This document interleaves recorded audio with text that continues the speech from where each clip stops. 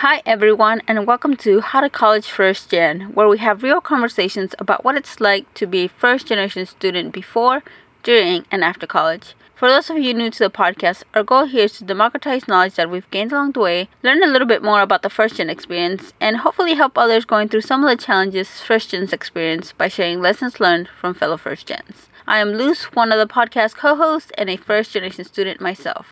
Today, I have the pleasure of talking with Maria about financial literacy and well-being and how to get started. If you're a first gen like me who comes from a background with limited financial expertise, figuring out how to set yourself up to be financially stable may come with many unknowns and confusion as to how to begin. So join us today as our guest Maria, who understands that struggle, shares with us how her relationship with money evolved and some tips and rules of thumb to get you started on how to think more financially savvy.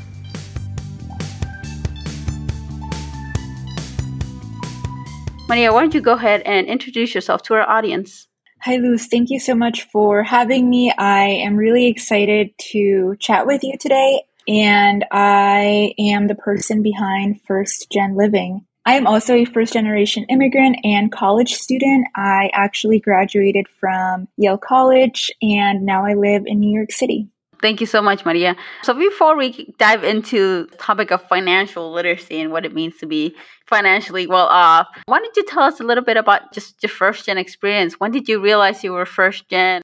I guess it must have started back in high school when I was trying to fill out college applications and college paperwork by myself. And I noticed these identifiers like first gen, and I knew that my parents had not gone to college. So I checked off that box, and then I didn't really think about it again until I was at Yale, and I realized there were groups where being first gen was part of what was bringing them together and seeking support, seeking resources, and that the people there, their experience lined up with mine. Coming from a low-income background, being the first to go to college, and now being the first to be pursuing these professional or white-collar jobs. That's actually really cool that you had groups on campus dedicated for that, because I know when I went to college, some of that was just kicking off, but it was really helpful to see like, oh, you're not the only one. Like a lot of people have these gaps. Other people just, it was like natural to them because they were aware of like what the college experience was like. And so really glad that you were able to lean on some of those groups from early on and get that support as well. Yeah, I was pretty shocked when I did realize during my first year in college that there were people who had parents that knew what was going on. I had been doing everything by myself. You know, my parents were supportive in that they wanted me to pursue higher education, but they couldn't really help me with the administrative stuff or with my academics. And I started seeing that there were people who could call up their mom or call up their dad and vent to them about their college problems. And that was new to me. I thought we were all doing this by ourselves. Yeah, I remember my parents stopped being able to help me with my homework, third grade or something. Everything going forward, it was like, oh, yeah, you just kind of have to figure it out on your own. And seeing other people being able to rely on parents was just kind of wild to me. And same thing, I think, with like the finances. So I also came from the first gen low income background. And so going to college and then seeing the range of resources people had. Some people had zero worries about getting textbooks. Just like thinking about the finances there was interesting. How did you go about thinking about like finances in college? I identify as first gen both on the college and education front and also on the immigration front. I immigrated from Mexico when I was about 9 years old. So growing up, I knew that I wanted to go to college, but I didn't really realize until high school what it would mean for me financially, trying to pursue college as an immigrant. So in high school, I had this moment where I had started talking to my parents about money, and it hit me that they may not have the money to support me, and that I, as an undocumented person at the time, would not have access to financial aid. So I was very scared in high school, and even had moments of, am I even going to be able to go if I don't have help from my parents or the government or schools? Will I have to try a community college, which they're great, but I had always envisioned myself going to a top college, and I had these big dreams, and just everything seemed so tenuous given my immigration status. So money was definitely on my mind as soon as it hit me that I was undocumented and that I would not have the same opportunities as some of my peers, both on that front and then just on being low income. So how did you end up navigating all of that? I actually came across QuestBridge and applied, and that's how I really learned about these possible big scholarships from top universities. Besides that, I had already applied for a green card through my dad, who had become a citizen a few years back, and was hoping that my green card would be approved in time for me to get federal and private aid. But there was a lot of just uncertainty. So I definitely leaned on QuestBridge, but also just on getting that green card before I would actually have to go on to college. Did you end up getting your green card in time? I did get my green card senior spring in high school, and it was around that time I also got my first acceptance letter from a college. I had not gotten the QuestBridge full scholarship, but then getting the green card and getting my first acceptance to a top college with generous financial aid, that lifted all the weight of my shoulders. Finally felt like, okay, going to college, I will be able to afford college. And I'm remembering now that part of my plan as an immigrant was actually to apply as an international student to private universities, because technically I am a Mexican national and I did not have a social security. So I was actually, I think I may have applied or thought about applying as an international student. So there were a bunch of different ways, strategies that I was researching and trying to get answers for during this uncertain time. That's a lot to juggle, figure out for the first time, and just go forward with beyond just thinking about the finances of it. So kudos to you for getting through it. Thank you. I wish I remembered how I found out about the international part, the applying as an international student. Though when you apply as an international student, isn't the case that the financial aid can be pretty limited? Yeah, exactly. So that's what contributed to this panic of, am I even going to afford college? Yeah, but I guess at that point it's like, well, that's another avenue you could take to at least apply and then maybe figure out the finances down the road. Buy myself some time and just figure out if these colleges are going to accept me or, compare my options once I have options. That's a lot to think about for like a 17, 18-year-old, and pretty early on to start thinking about finances in general. So I know you mentioned you are the face behind First Gen Living. So what prompted you to start First Gen Living?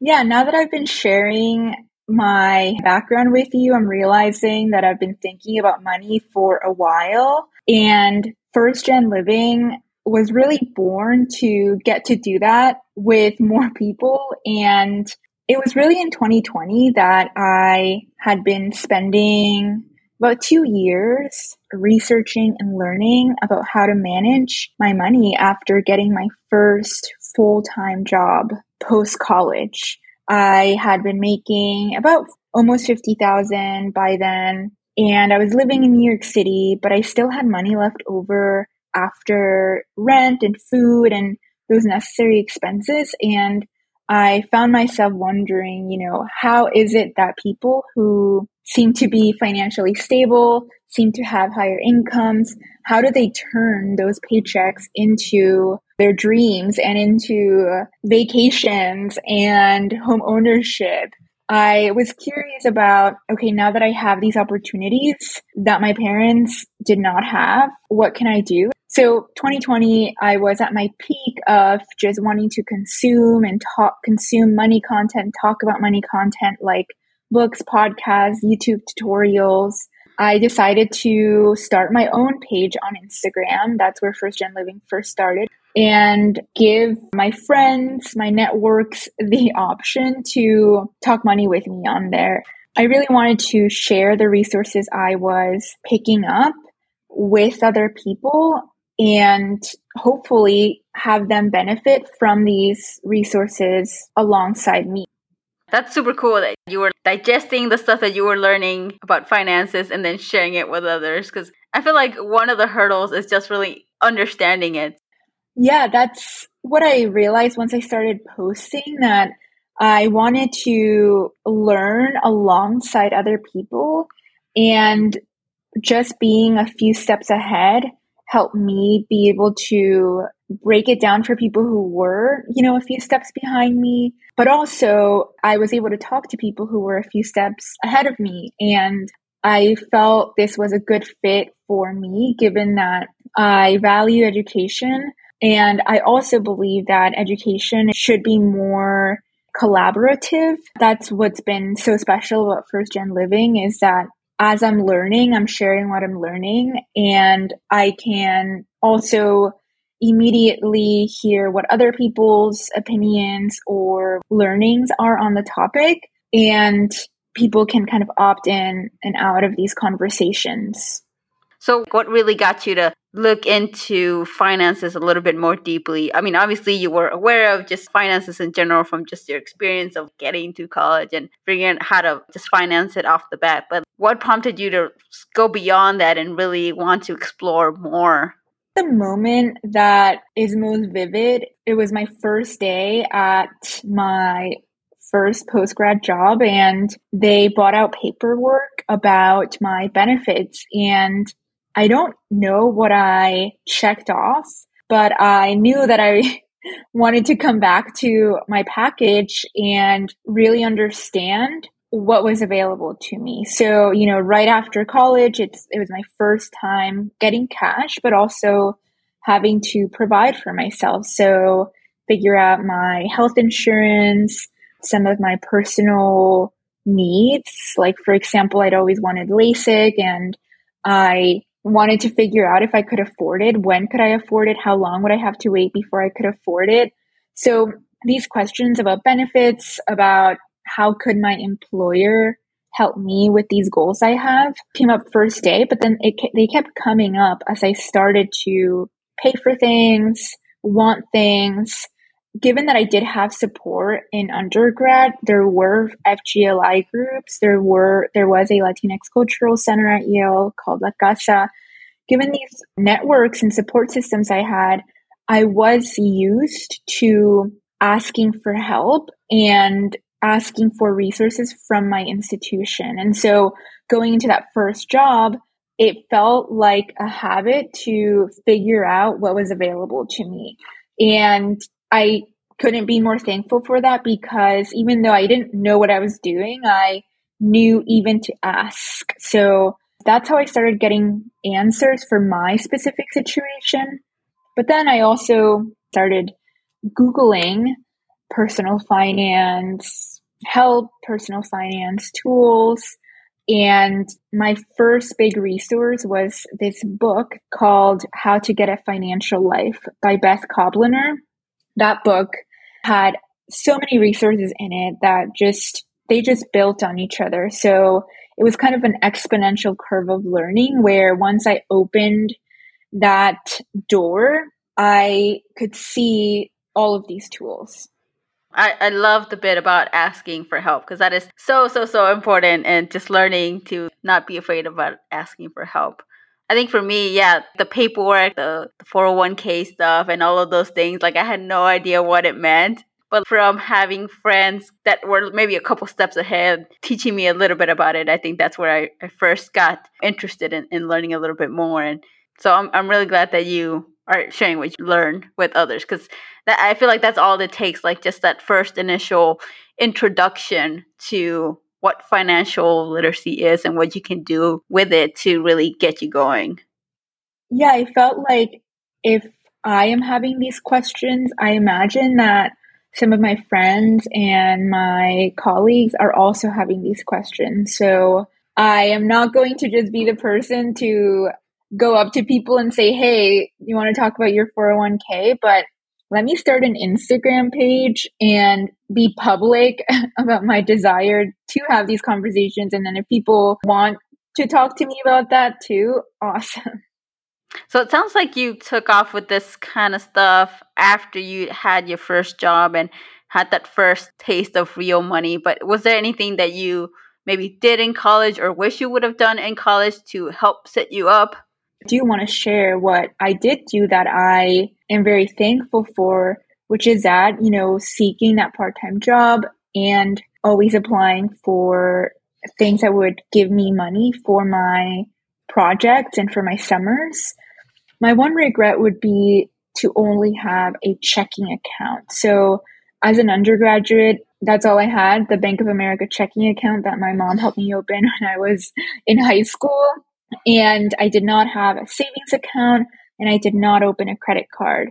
And looking back, I think it would have been helpful to start separating my spending money that goes into the checkings account from my savings that should go into a savings account. Just getting myself in that habit of separating my different types of money and then opening up a credit card so that I had some credit when I graduated college and had to look for my first apartment in New York City, where most apartments, most brokers will ask you for your credit report and your credit score.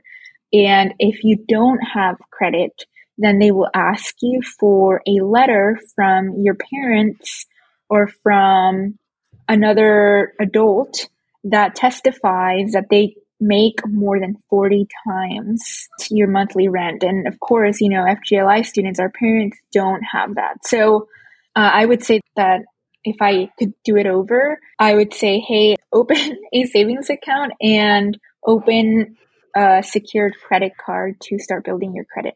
Yeah, I think that's a good point to bring up because I didn't get my first credit card until a couple of years after I had started working. And yeah, I remember it just like that whole building of the credit stuff just took forever because I remember when I graduated from college, then I needed to get a car to be able to get to and from work. And then I needed to have like one of my parents co-sign for that car. And then once I started paying that off, then I started building credit. And so it was a whole deal. So I definitely would also echo that, getting a credit card and really being responsible about a credit card and knowing how to like use it. Because I know for me initially when I thought about credit cards, it was like, oh no, you like absolutely want to stay away from them. They're evil, like they can get you. But it's really about learning how to properly use them. So for me, every time I use my credit card, as if it was coming from like my checkings account. So if I didn't have it in my checkings account, no matter what my credit limit was, like it meant that I couldn't afford it. So just learning to be smart with credit cards, but definitely agree with you that you want to have something at least like a credit card to start building up that credit. In college, when I told my parents that I'd taken out $3,000 for the school supplies, they freaked out and basically told me, if you ever need money, tell us first because debt is bad and don't take out debt. So in my head, I felt very, very ashamed, very guilty, and got stuck with that idea that debt is bad, period. And I imagine that influenced my approach or lack of approach to credit. So speaking of that a little bit and just like your general relationship with money and how it's changed, because I think a lot of first gen and specifically like low income students have these like weird relationships with money where, yeah, like debt is something you definitely want to avoid just because if you get into it, like you just dig yourself into a hole. So how has your relationship changed? My relationship with money has definitely improved since learning more about personal finance. I think this applies to any topic, but the less you know about a topic, and if you see a topic only being taught by people that don't look like you, it becomes a very, very scary topic to even approach. So that's where I started. I definitely was scared to learn about money, and I was afraid that I wouldn't get it. But the more I learned, the more I realized, okay, money is just a tool. Money management, it's about managing this tool and about doing some very, very basic math. So when it comes to debt, how my relationship with debt has changed is that it started off as something that was very scary and that I felt guilty about from college, my college experience. But now I know that debt is just a financial tool, a financial product that we can use to access a purchase that we may not otherwise have access to. So, for example, with student loans, we take out loans so that we can pay for education if we can't afford it otherwise. And that's not necessarily bad, right? Because if we couldn't take out those loans, some of us could not access our educational desires, but we do have to understand the repayment term. So what does it mean for me to have borrowed $3,000? What does it mean for you to have borrowed $30,000? What does it mean after graduation? Okay, it means a monthly payment for X period of years. So with debt, I see it now as a tool, but it is important for us to know how it works so that we are signing up for that tool in an informed way and we're not surprised once we do have to hold up part of those terms, which are repayment.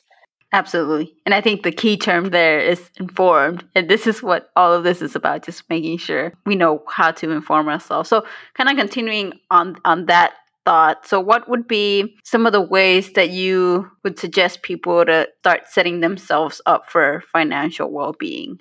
I would say that picking up a book about personal finance will change your life because, as you said earlier, even just opening the door to this world will help you feel like you belong in these conversations. So my favorite book is I Will Teach You to Be Rich by Ramit Sethi, and that's a very pretentious title, but I promise you that the material is actually very, very good, and it's a really great introductory to how to manage your money. I'd say that tips to start as an undergrad or as somebody in academia, or even if you've already graduated and you're working or you're in between, I would say number one is learn about your institution's resources for you. So with college, be in touch with your financial aid office, be in touch with any resource groups, so your FGLI groups on campus, even your professors. Anytime that you have a project you want to do, put it out there that you need money to make it happen and see if there's somebody who knows about a program or even knows about a federal grant for this. I got a federal grant for a language study program. So just make sure to tap all of your institution's resources. With your employer, same thing, reach out to HR, tell your manager, ask if they have funding to help you with this. So that would be number one, really milk your institution. And then number two, as first gen kids, we think about the good jobs, being a lawyer or being a doctor or something like that. But really, in the US, there are so many jobs. And if you are in college or if you were planning to go to college or planning to pursue another degree after college, there will be so many more jobs out there than what you may have imagined. For example, I was interested in social justice and I was interested in a job that would pay me enough to support my parents financially down the line when they're ready to retire. And so I thought, what is a match for social justice and good pay? I thought, okay, a lawyer. And that it's true. Social justice lawyers do make some money, but there's so many other jobs out there that fit those same interests and may pay even more or may involve less school than a lawyer. And so it's not as black and white as I'm going to be this or that. It's really, there's hundreds and hundreds of titles out there. And so the tip is to explore your interests and have coffee dates with the people around you, or especially kind of people that just graduated, and ask, what are some jobs you didn't know about until recently? Like, what are some jobs that sound really cool that you didn't know about when you were my age? That'll help you find more options. I think that is so true. If I go back and remember when I was in high school and the kind of jobs that I knew were out there, not even close to what is out there. So I think that's a really great tip. But once you've landed your first job, so I've always heard like there's these buckets that you want to make sure you cover yourself financially. So making sure you have like your emergency fund before you start doing other sort of investing, or making sure that you have your like 401k, for example, being matched by your employer. What other kind of tips like that would you have for someone who, has their first job and wants to learn how to start maximizing those paychecks? The first thing to do is actually to start writing down some of your personal goals. Not a lot of people think to do that early on, to think about, well, if I do have money, and you do have money now that you have your first job, what would I want it to add up to? If I could fast forward a couple of years, what would I want to have by then? And for me, I wanted to get LASIK. I also knew that I would want to get married. So I thought, I would want to have a wedding.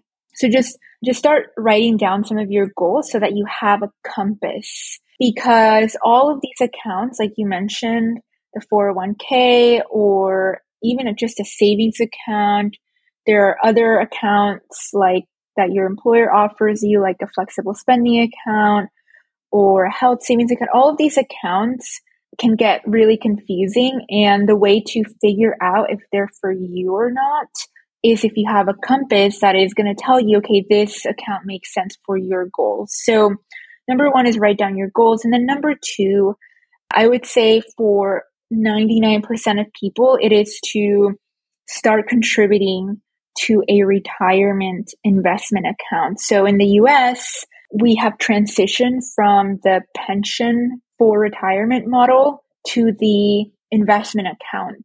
So instead of employers offering you a pension, now most employers, the default offer is an investment account, and they're called 401ks, 403bs, 457, TSPs. These are all the same account. The reason that they have these different names is because of your company's tax incorporation. And so I would say start contributing to your retirement account through your employer, if that's the easiest way for you to start. But if you're on your own, as soon as you have a job, as soon as you have income, you can open up your own retirement investment account.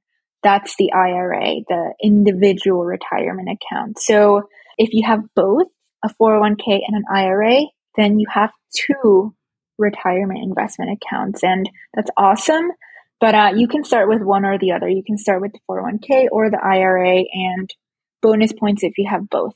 One other thing that's when I first started looking at like financial stuff, the one thing that was always super mysterious, and it was just like, how did this all work, is investing. And when can you invest, and when should you invest, and how much do you need to invest? So what would you say for someone who's interested in tapping into just the stock market and stuff, and investing? Now, most employers' default retirement plan is an investment account. So that's kind of a straightforward way to start investing, is if your employer offers you that, and if they offer a match or some sort of free contribution toward your 401k, your retirement investment account, I would take a step back when it comes to investing and go back to the goal setting. So if you are investing, it should be for a specific goal. So investing isn't in and of itself a goal. The goal isn't, I want to start investing. It's, I want to start investing for. For example, if you are using your 401k, the goal behind that is to be able to stop working one day, right? To be able to retire one day. That's the goal. But that goal is going to require a different account than, for example, if I wanted to invest for my down payment, if I wanted to put money into the stock market to build my down payment fund. So I would take a step back and just see what you're investing for. And then as far as when should you start investing or how much should you invest, as far as when, it is when as soon as you start working. And then if you do have debt, so if you have student loans or credit card debt or a car payment, the rule of thumb is that if your debt interest rate is 6% or lower, you can start investing and your net worth should go up. And so if you do have high interest rate debt, like a credit card debt, which are usually, in the double digits, then it makes more sense, financially speaking, for you to prioritize repaying that than to start investing. And I like to just make sure people understand you can compare these interest rates. So if your loans are growing at a 10% interest rate, but your investments can only grow on average 8% every year, then, those interest rates are different, right? The debt is growing at a 10% interest rate, whereas the investments, your assets can only grow at about an 8% interest rate. You're not going to really be making a dent in your money, in your net worth. And so that's why that's the rule of thumb to start investing once you're out of debt that is above 6%. And then how much, as much as you can comfortably invest. And so you can start with as little as $20 per month. There's no requirement for you to start through your 401k. And then if you do go through an IRA, your own individual retirement account or some other personal account, most places do not have a minimum and they don't have a required monthly minimum. So it's up to you how much you can comfortably put into that fund. So one thing I'd like for you to clarify. So for like the retirement accounts, like the 401k, the RIA, those, correct me if I'm wrong, are set up so that you put money into them, but can't really take it out until like a retirement age of 65, right? So if you want to start saving money for for example, like a down payment and want to invest separately for that in just a couple of years, well before 65, would that be like an avenue that you could do that? Great point. So these retirement investment accounts like a 401k and a traditional IRA, these do have rules around when you can start withdrawing your money penalty free. And that age is 59 and a half. So it's not 65 years old. You can start withdrawing from those accounts penalty free at 59 and a half. But you're right. So what about if I need this money earlier? What if my goal isn't retirement and it's a wedding or a down payment? In that case, a retirement account may not be the best option for a non-retirement goal. And some of the options there are a brokerage account. So that's just a generic investment account. It doesn't have rules around how much you can put in or when you can take it out. There are no penalties around early withdrawal. So that's why I go back to that goal setting as your compass so that you can pause and think about, okay, this is my goal. Does this account make sense for it given the rules around this account? I just want to give a shout out to this retirement investment account called the Roth IRA. So this is a Roth individual retirement account. And the reason I want to give it a shout out is because you can put in $6,000 per year and you can actually take out any contribution you put in anytime penalty free, even though it's a retirement account. However, any earnings on your contributions that you make, those you have to wait until 59 and a half to take those out. So if I put in 5,000 and it grows to 6,000, then I can take out my 5,000 contributions, but I have to wait until 59 and a half to take out the 1,000 in earnings. Gotcha. That's actually a really good point that I didn't realize. So I'm glad you mentioned that because I actually do have a Roth IRA and I figured it was just like all the other ones where it's like, oh, you got to wait until you retire. So based on your work with other first gens, with everything you've learned, what would be some knowledge gaps that you've noticed among first gens that you think would be really great for them to know off the bat? My number one tip really is to reach out to your institution and ask for help. So if you're still in school, email, call, walk into those offices that have to do with your paycheck, that have to do with your health insurance, that have to do with your benefits, or even your own department.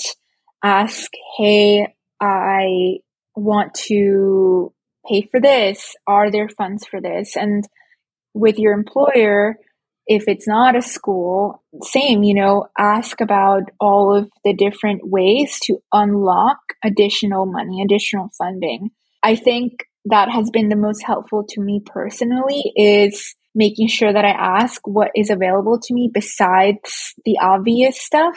And then this is specific to people who are already employed. Take full advantage of your benefits package. And when you are getting a new job, your benefits package is, for most jobs, negotiable. So, okay, maybe they can't pay you the $70,000 that you're looking for, but can they contribute $6,000 per year to your 401k? Not technically going to be getting that money to your checkings account, but you will be accruing that in a retirement investment account, and that's very valuable. Can they cover your full health insurance? That's also going to save you money. So I would say just make sure to look into all of the resources and benefits that your institution has to offer, and don't be afraid to start investing. That would be my second tip, is don't be afraid to start putting money away into the stock market. That is the way that most Americans are saving for retirement now on their own. So there's Social Security, but if you want to start doing something on your own, it is just much more of the norm, and it is a highly regulated industry. And the US government has created these special accounts like the 401k and the IRA to help you get started. So make sure to start learning more about investing. It's really the easiest and cheapest way to start building generational wealth. And I feel like, the investing at first might seem very scary and very unknown, but as you learn more about it, it becomes a lot more manageable. Because I think that was the thing that took me the longest to take that next step and actually go in, open like a brokerage account, put some money in, and see like that money start growing. But once I did, it all kind of made more sense. Absolutely. I want to just give another shout out to that book, I Will Teach You to Be Rich. He goes over the basics of investing, and I'm glad you brought up, that, first it's very scary. I was also very scared when I opened my first investment account, but you're not going to learn until you get started trying to apply some of these concepts that you're reading about. And I would also say that book is often available through the public library. So I would suggest people start there. Maria, thank you so much for joining us and providing a little bit about your journey, a lot of really great and valuable tips that hopefully our listeners can take in and learn from. Obviously, they can also look at your page, First Gen Living, to learn a little bit more. Feel free to DM me, Maria Melchor at First Gen Living. That's my Instagram and my TikTok. I am always happy to hear from fellow First Gen folks and talk about money with you. I genuinely enjoy it, and it's always a pleasure helping my community get their finances in order, start talking about money with their families, and start building some of that generational wealth that a lot of our families came to this country for. So thank you, Luz, for having me. I really, really appreciated getting the chance to talk to you today.